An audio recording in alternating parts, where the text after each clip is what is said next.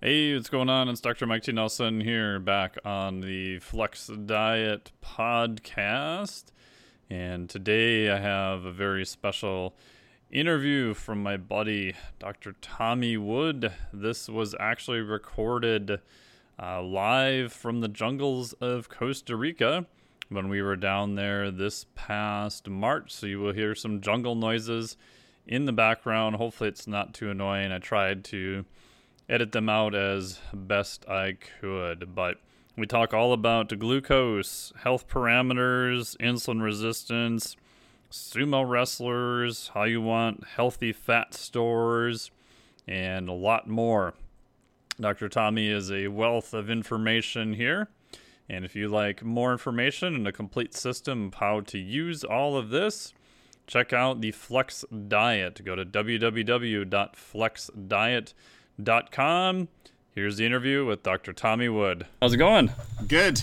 Good. We're here in the Costa Rican jungle with Dr.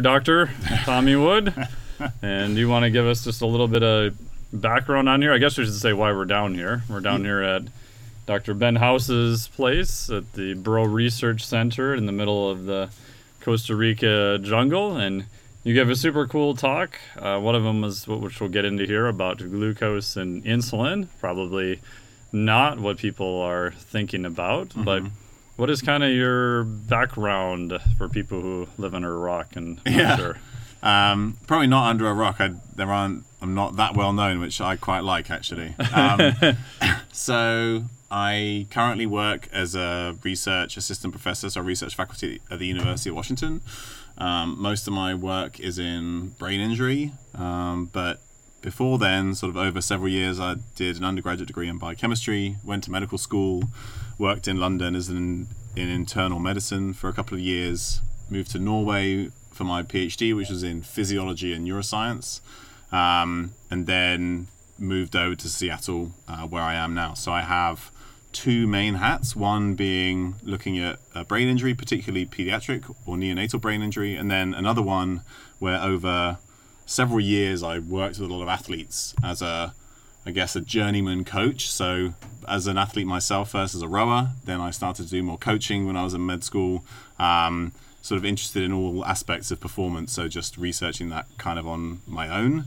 And then slowly over time have been integrating that more and more into my sort of active research. So I still work with some athletic groups, some personal clients, and then some sort of larger athletic groups, like now as a more formal part of my research in addition to all the brain stuff that I do.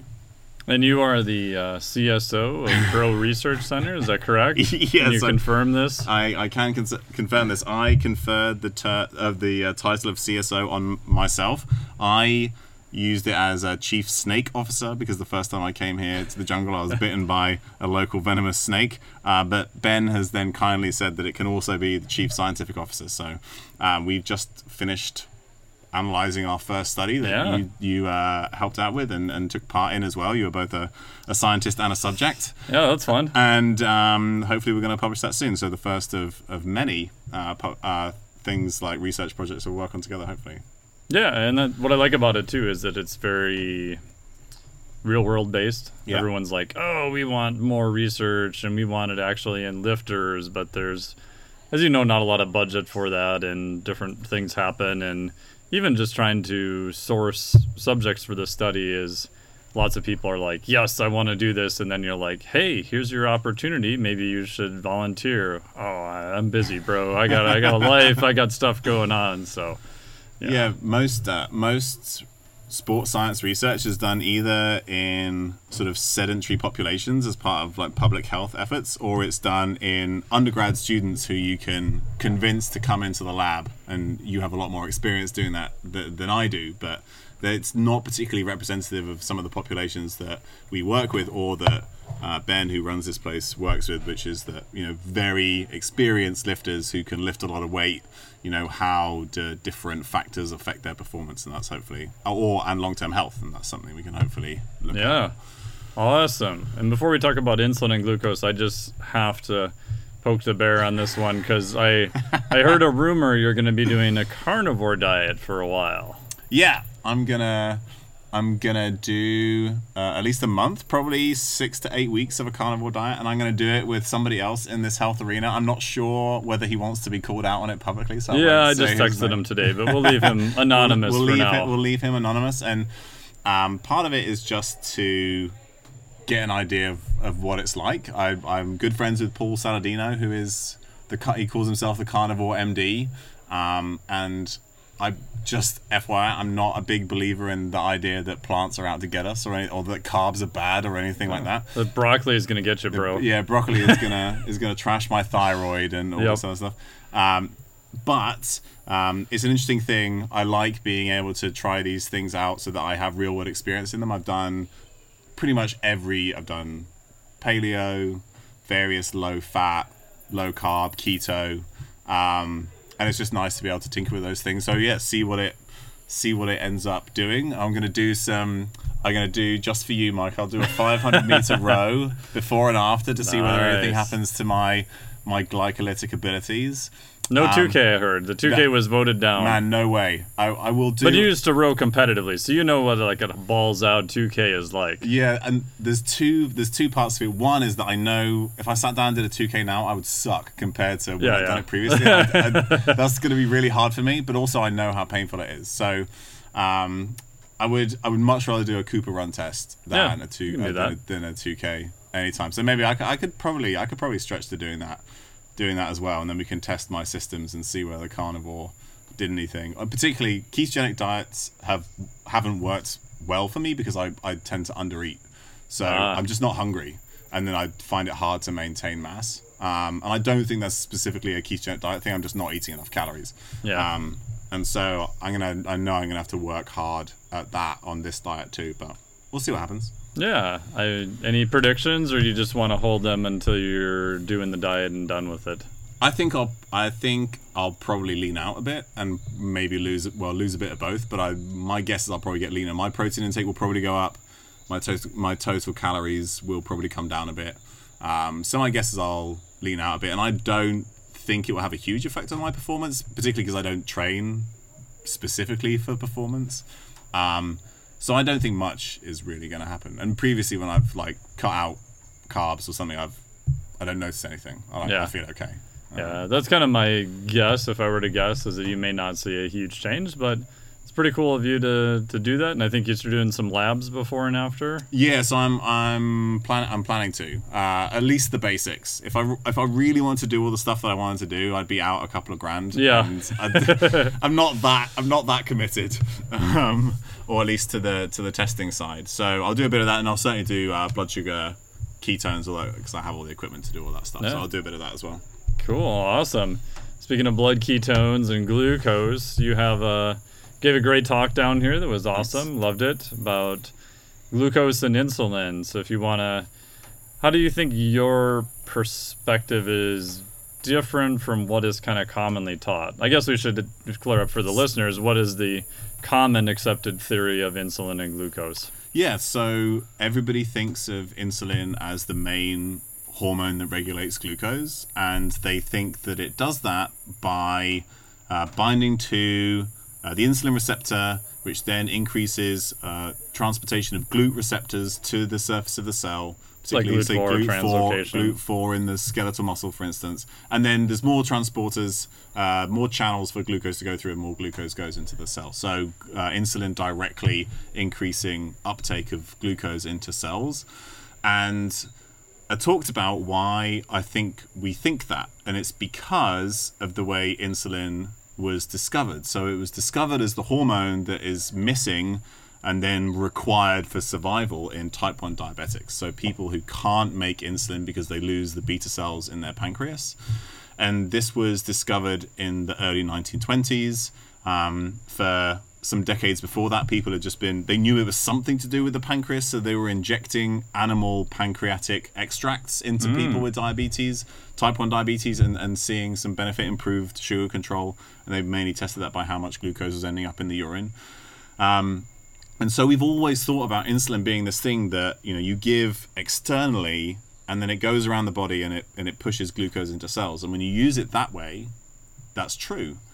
However, if you think about how insulin actually acts in like a normally functioning body where it's produced in the pancreas, it has like a series of effects that where like, and then the final one is that it in high doses is that it pushes glucose into cells. So it's made in the pancreas. The first thing that it does is it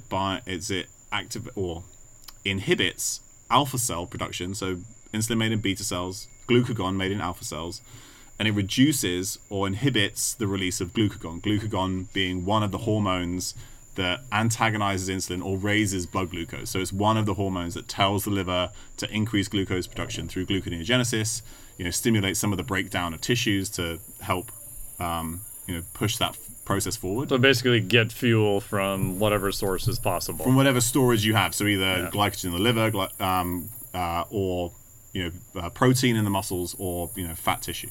Cortisol does something, is part of that process as well, potentially. And so the first thing it does is it shuts off glucagon, and then it goes to the liver through the portal vein. So there's a vein that connects the pancreas to the liver.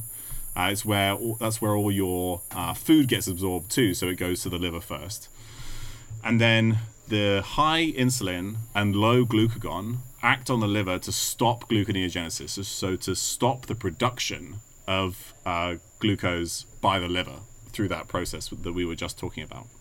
So the first thing that insulin does, if you eat and your insulin goes up, the first thing that it does is tells the body to not make any of its own glucose. That's one of the most important things that it does. And then from there, it goes out into the systemic circulation.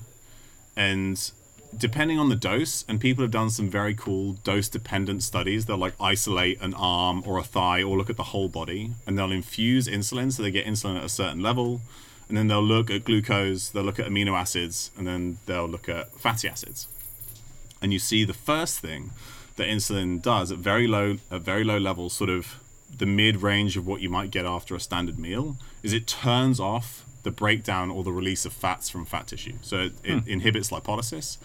And then at the same time, it's also inhibiting proteolysis. So it's inhibiting the breakdown of muscle tissue. So systemically, I think of insulin as an anti-catabolic hormone. So the first thing it's doing is it's stopping the natural breakdown of tissue. So your tissues are actually continuously turning over. They are continuously breaking down and being built up. And it's in this continuous flux. And so when insulin shows up, the uptake of amino acids into cells, lipids into fat tissue, basically stays about the same. And then insulin just stops the other half, which is the breakdown. And so if you think about it as like a bathtub model, right? If you want to like fill your bathtub, you can do two things. You can block the water leaving it, or you can open the tap. And most people think that insulin opens the tap, but what it actually does is it puts a plug in the water coming out. And then you get a net accumulation of either amino acids or fat tissue because of that. Doesn't high levels of testosterone dramatically blunt catabolic effects too, as a side note? Oh, yes. Yeah, it does. So, I mean, insulin is by no means the only player in the system. Right, which may explain why, if you go into bodybuilders, why they use exogenous amounts of insulin, testosterone, other drugs. Not that we're recommending that. We're just saying from demonstration of physiologic effects if you go to the way end of the extremes. Yeah, and so there are, as you then increase insulin levels beyond that, you do start to stimulate glucose metabolism, so the oxidation of glucose for energy, and then finally you stimulate glucose uptake. So insulin does do that, but just at higher levels. And if you administer very large doses of exogenous insulin, as a bodybuilder might do, and you also make sure to eat enough carbohydrate with that, because that's the danger, is you can drive blood glucose very low. Yeah, and potentially die. And potentially die. Like, it's like you go into a hypoglycemic coma, and that has happened. But if you do that, then potentially at super physiological levels, insulin may be anabolic. But sort of in general day-to-day life, it's not. But you can, as with everything, manipulate the system to, if you're trying to eke out an extra bit of mass gain, which probably most people listening to this would not be wanting to do. So just by eating my 2 Pop-Tarts, I'm not going to get a high enough release of insulin to get close to that super physiologic level, correct? No, absolutely not. So what's happening when your blood sugar spikes and then comes down after you eat your Pop-Tarts, the blood sugar going up is coming from largely from your Pop-Tarts, but the main thing that insulin is doing in that scenario is telling your liver, hey, we don't need to make any glucose because there's Pop-Tarts on the way. So that's the so it's shutting down the production. It's not necessarily I'm using my little air quotes here, a disposal agent. Exactly. Because that's what's classically taught, right? Yeah. Oh, I eat Pop-Tarts, insulin comes out, woo! Insulin shoves all this stuff into tissue, which is kind of true at a high enough level, but it's also having another effect. Yeah, and the other effect is like on a day-to-day basis in a healthy person is by far the vast majority of what insulin is doing. And it's interesting because if you then get into a state like type 2 diabetes, where you're insulin resistant, you have high levels of circulating blood sugar, the majority of that is unregulated glucose production by the liver. It's not because insulin isn't shoving glucose into cells. And glucose uptake into cells in type 2 diabetes is actually high. Like those cells are still taking up loads of glucose. It's just there's so much coming out of the liver that the system isn't regulated. So most of it is happening like it's extra glucose that you're making, which you shouldn't be. Like that's the big effect that's causing high blood sugar in type 2 diabetics. It's not that the cells aren't listening to the signal or not taking up the glucose. And so that's why certain drugs that affect the production at the liver are effective for type 2 diabetics? Yeah. Yeah, and so anything that you can do to improve insulin sensitivity, well, I mean, pretty much in any cell will like buffer that process. But yeah, so something that improves metabolism of the liver will definitely help. There were some a class of drugs called the glitazones, which were PPAR agonists. Weren't they are they the ones from the lizards? No, that's the. Oh, I'm mixing them up. Yeah, that's like exenatide, which is so exenatide is from the, and that's a GLP-1. GLP-1. Okay, agonist, you're right. Yeah. So this is a PPAR agonist, and it increased insulin sensitivity. But then what happened was because people's fat became more insulin sensitive, their cells were much better at taking up more fat. So like the amount of fatness that you can get is like your metabolic buffer in this whole system. And so one of the downsides of making a tissue more insulin sensitive, particularly if it's the fat tissue, is that it will get fatter faster. So, and then the reason why they don't use those drugs is because some of them cause cardiac issues. But so you can kind of create insulin sensitivity, but that's not always a good thing if you're then trying to think about, overall weight and other things. Right, but we would actually want to take fuels and have more. I think of it as sinks to dispose of it in. All right, if we can take these fuels and drop them into the liver, if the liver was low on glycogen, or the muscle or fat tissue, because if we start having fat tissue that is becoming more insulin resistant, right? So we've kind of taken that away as a sink to put substrates, right? Things floating around in the blood. We may potentially get leaner, which is debatable, but then we'd start having health consequences because of that, correct? Yeah, so I think of our fat stores as our main metabolic buffer, and pretty much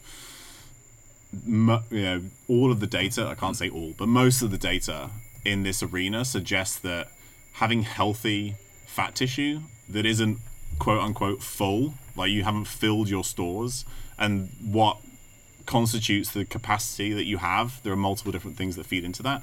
But as soon as your fat stores are full for whatever that is for you, that's when you've lost your buffer, and then you start to see this overspill. You're not able to store anything, and then fats just end up getting stored wherever they can get stored. So sometimes they'll end up in the liver, the pancreas, the muscle tissue, and so you've lost that sink. You can buffer that again with physical activity. So that's obviously something that is very protective. And yesterday we talked about sumo wrestlers who have stored vast amounts of body fat, but being so active and training so frequently, their muscles are a huge sink for glucose and actually keep them metabolically healthy while they're still active. And even in most people, the vast majority, so it's like 75% of all glucose uptake goes into the muscle tissue in people eating a standard mixed diet. And at least 75% of that, but potentially more, is non-insulin dependent. So it's just stimulated by the movement of the muscle tissue. And so just activating the muscles causes the translocation of GLUT4 to the surface. So you don't need insulin to do that. And I would argue that you're probably going to be in much better health overall if you're not relying on insulin to do that job. You're just doing it because you're activating the muscles through whatever exercise or movement it is you're doing, and then having more muscle tissue is going to potentially give you a bigger buffer. Yeah. What are your thoughts about? My bias is also movement. Right, so first, move as much as you can. Don't worry about what fuel you're using. Don't be so hyper-specific, because most people just don't move enough, don't exercise. Yeah. But what about a population that's doing that pretty high frequently? Their step count is good. They're doing formal exercise.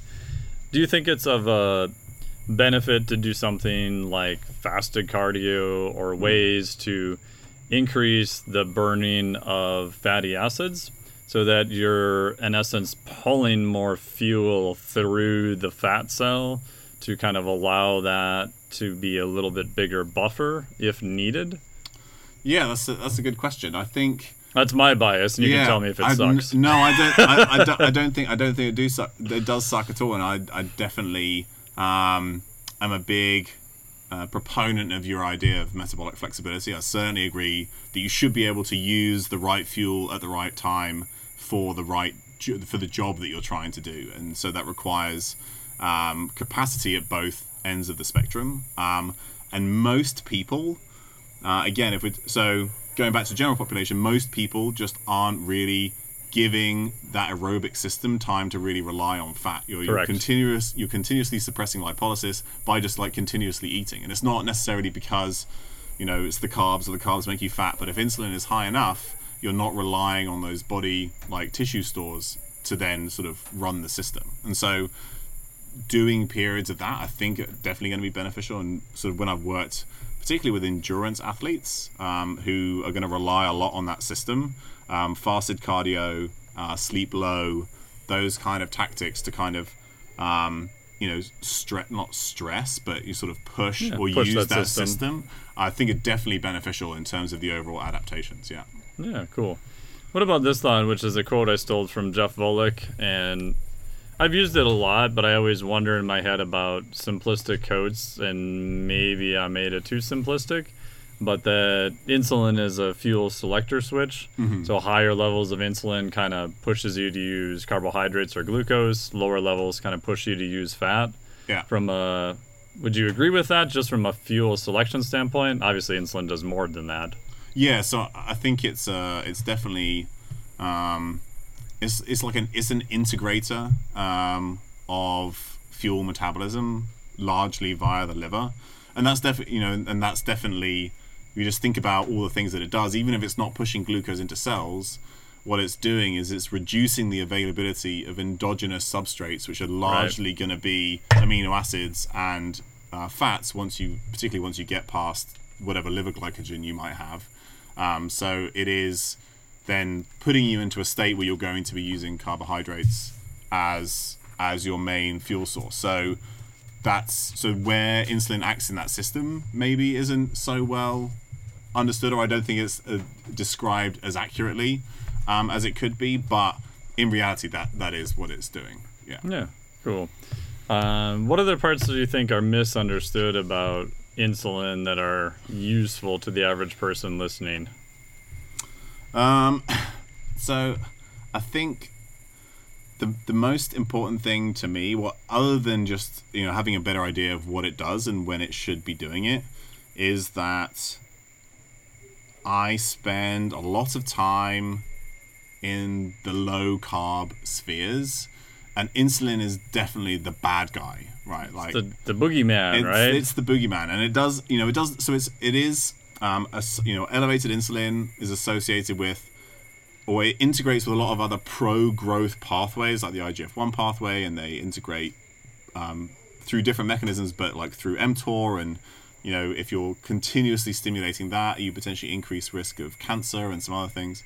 Type 2 diabetes as well. And yes, that's definitely true. However, insulin and normal insulin signaling, including potential spikes or some peaks in insulin are very useful. So you need normal insulin signaling for various good things to happen in the brain, and just like saying, getting your insulin as low as possible, I think, is very unhelpful.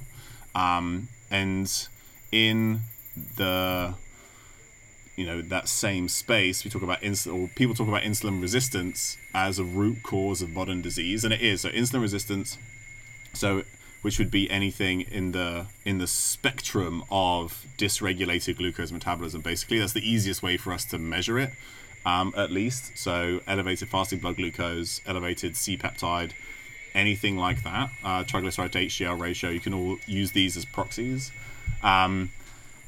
All of those things, insulin resistance is associated with Alzheimer's disease, cardiovascular disease, multiple types of cancer, like I said. And so people think of it as this like core central thing, but in reality, insulin resistance doesn't just happen. So what annoys me is when people say insulin resistance is the problem, but like, what is it that caused the insulin resistance? I think that's much more interesting and much more important. So you can't just stop at insulin resistance and say, well, hey, we know what the problem is, it's insulin resistance. Because usually then the answer is eat less carbs. When there could be many other things feeding into that. So that's the most important thing that I think people need to know, is that insulin resistance isn't the end point, right? There are things that feed into it, and the answer isn't always eat less carbs, although that can absolutely help.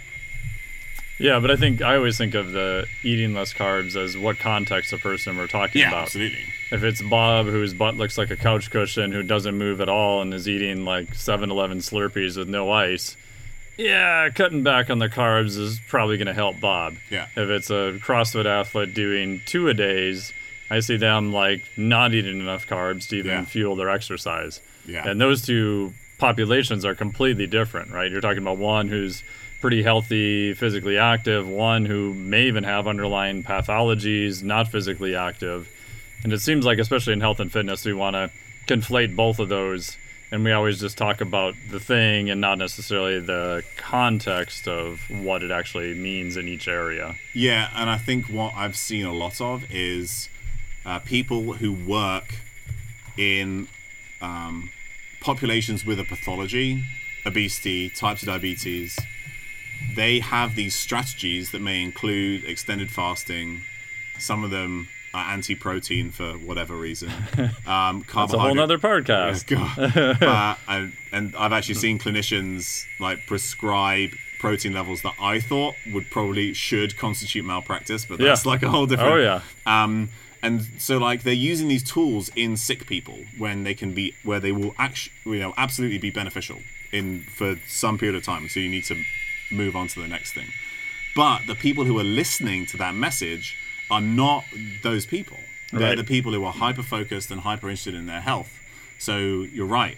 I've worked with CrossFitters who thought, I need to eat a low-protein diet because protein causes cancer. I need to eat a low-carbohydrate diet because that will make me the optimal fat burner.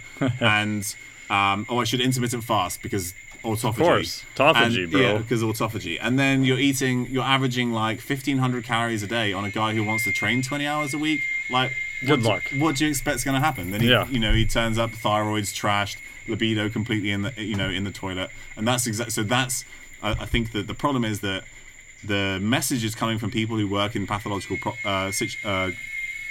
populations, and the message is being listened to by people who are active and trying to do everything at the same time, and then that combination often really hurts the listener.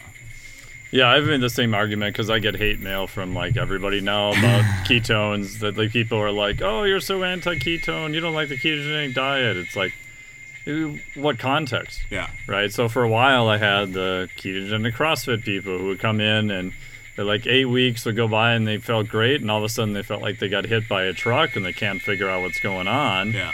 But if you look at actual pathologies, type 2 diabetes, maybe TMI or TBI, head trauma, a bunch of other things, like I think a ketogenic diet could potentially be amazing. Yeah, absolutely. But I don't always see it go the other way. Right? Just because it's really good for some type of pathology doesn't mean that it's going to be the cat's meow for performance and vice versa. Yeah, so I mean, just because anything works in one population, and that's great, and we want as much of that information as many of those studies as possible, but then to generalize that I think is a big misstep that far too many people are doing. Yeah.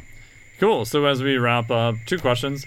One, you had mentioned a few blood tests. Are there some simple blood tests or other markers, performance things? If people are listening to this and trying to decide, do they have any insulin resistance, and like kind of how would they know? Yeah. So I think the things that you mentioned, fasting blood sugar is a good one. What number do you want to kind of see for that? Under 90. Under 90, is okay. It's like 80 to 90 is ideal. Okay. If somebody's on a ketogenic diet, it may well go lower than that. Sure. But in populations eating a mixed diet, 80 to 90 seems to be the sweet spot in terms of disease risk. Triglyceride to HDL ratio, ideally less than 2 if you're working in milligrams per deciliter. Yeah. Closer to 1 if possible. A lower threshold, maybe 1.5 in populations who aren't Caucasian. They tend to see less of an increase in triglycerides when they start to become insulin resistant. You can certainly look at things like, if you're willing to spend a bit more, C-peptide gives you an idea of how much insulin was released the whole 24 hours before. We talked about it before. Fasting insulin isn't as good, but it's another measure. It might be easier to get. Then I think one really nice thing to do is just like tracking your own. So you don't need to do this on a lab test. You just get a glucometer to have at home. So we talked about how high is your blood sugar spiking after a meal. Ideally, it shouldn't go up by definitely not more than 50. Ideally, not more than 30. So say it's 90. You have breakfast. It goes up to like 120, 125.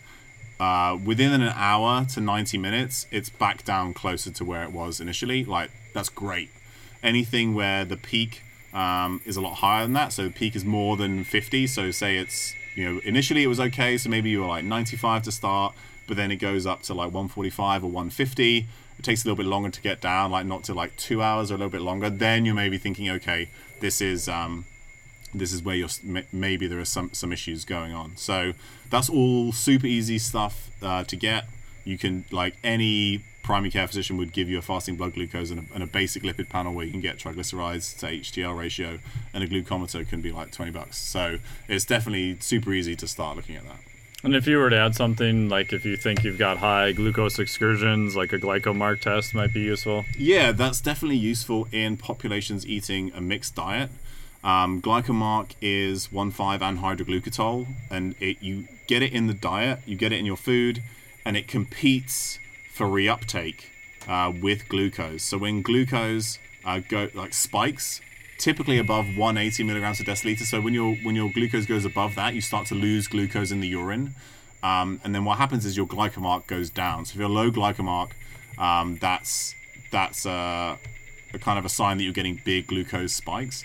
It doesn't seem to work in people eating low carbohydrate diets because they're actually consuming less of the 1,5 anhydroglucotol. So it artificially lowers it. So when we've seen a lot of ketogenic people eating ketogenic diets, it's always low, but we know they're not spiking their blood sugar. We didn't mention HbA1c. Okay. That is a decent, and again, any primary care physician would get you that. It's a decent marker as long as you're testing against yourself. So it's something to track over time rather than say you get a one-off and that's good or bad, unless it's like very high, like 6 or something crazy. 6 or above 6. If it's sort of like in the 5s somewhere, or if it is above 6, and you do something about it, watching it track over time and having your own data to compare to is useful. Having like my 5.5 compared to your 5.5 in terms of average blood sugar, all that kind of stuff is completely different. It doesn't necessarily, it's not comparable between people, but within yourself is useful. Fructosamine is another one that's like a shorter term. It's like a short-term HbA1c, like 30 days rather than 3 months. So those things too, but I always think of, are these all different ways of telling you the same thing? And probably they are. So if you get a couple of them and they agree, then you probably have an idea of the picture without having to do all of them. Cool. Awesome. Well, thank you so much for your time today. I don't know, do you still do any consulting work? Are you pretty much full, or how would people find you, or Maybe you just want to hide in the jungle of Costa Rica and not be found. Yeah, I people can find me on Instagram at Dr. Tommy Wood. Usually I'll post stuff on there a couple of times a week. I mainly do full-time research now, and then when I do work with people, it's usually through somebody else. So there are a handful of physicians who will reach out to me if I can like help interpret some labs or come up with some ideas to help their clients or patients. So I act more and more as a consultant rather than a direct physician. But if somebody is like certain that I might be of use, they're always welcome to message me on Instagram, or my website is drragnar, ragnar.com, and find me on there. And that's literally your middle name. That's my middle name. Yeah. So like people are always like, I don't get it. So that's my middle name. It's also my handle on Twitter. But by the time I like succumbed to Instagram, somebody had already taken it. So that's why the handle is different. But yeah. So any of those. If I can answer any questions, I definitely will. Cool. Awesome. Well, thank you so much for being here today. Thanks. Greatly appreciate it. Yeah. So big thanks to Dr. Tommy Wood there for a wonderful interview. Again, recorded live in Costa Rica at the Flow Retreat Center there. Big thanks to Dr. Ben House for having myself down there along with Dr. Tommy and everyone for 2 weeks this past March. You can go back and also listen to the podcast I did with Dr. Eric Helms. We talked about our experience there in Costa Rica, and he talked about also some work on a periodization for training. So this podcast has been brought to you by the Flex Diet Certification. If you want 8 different interventions for training and nutrition recovery to use both with yourself and with your clients based on the concept of metabolic flexibility and flexible dieting, check that out at flexdiet.com, FLEXDIET.com. And if you enjoyed this, drop us a review on the old iTunes or whatever your favorite podcast listening device is. We will read each one of them and do our best to incorporate your feedback. So thank you very much. Greatly appreciate it. Talk to you soon.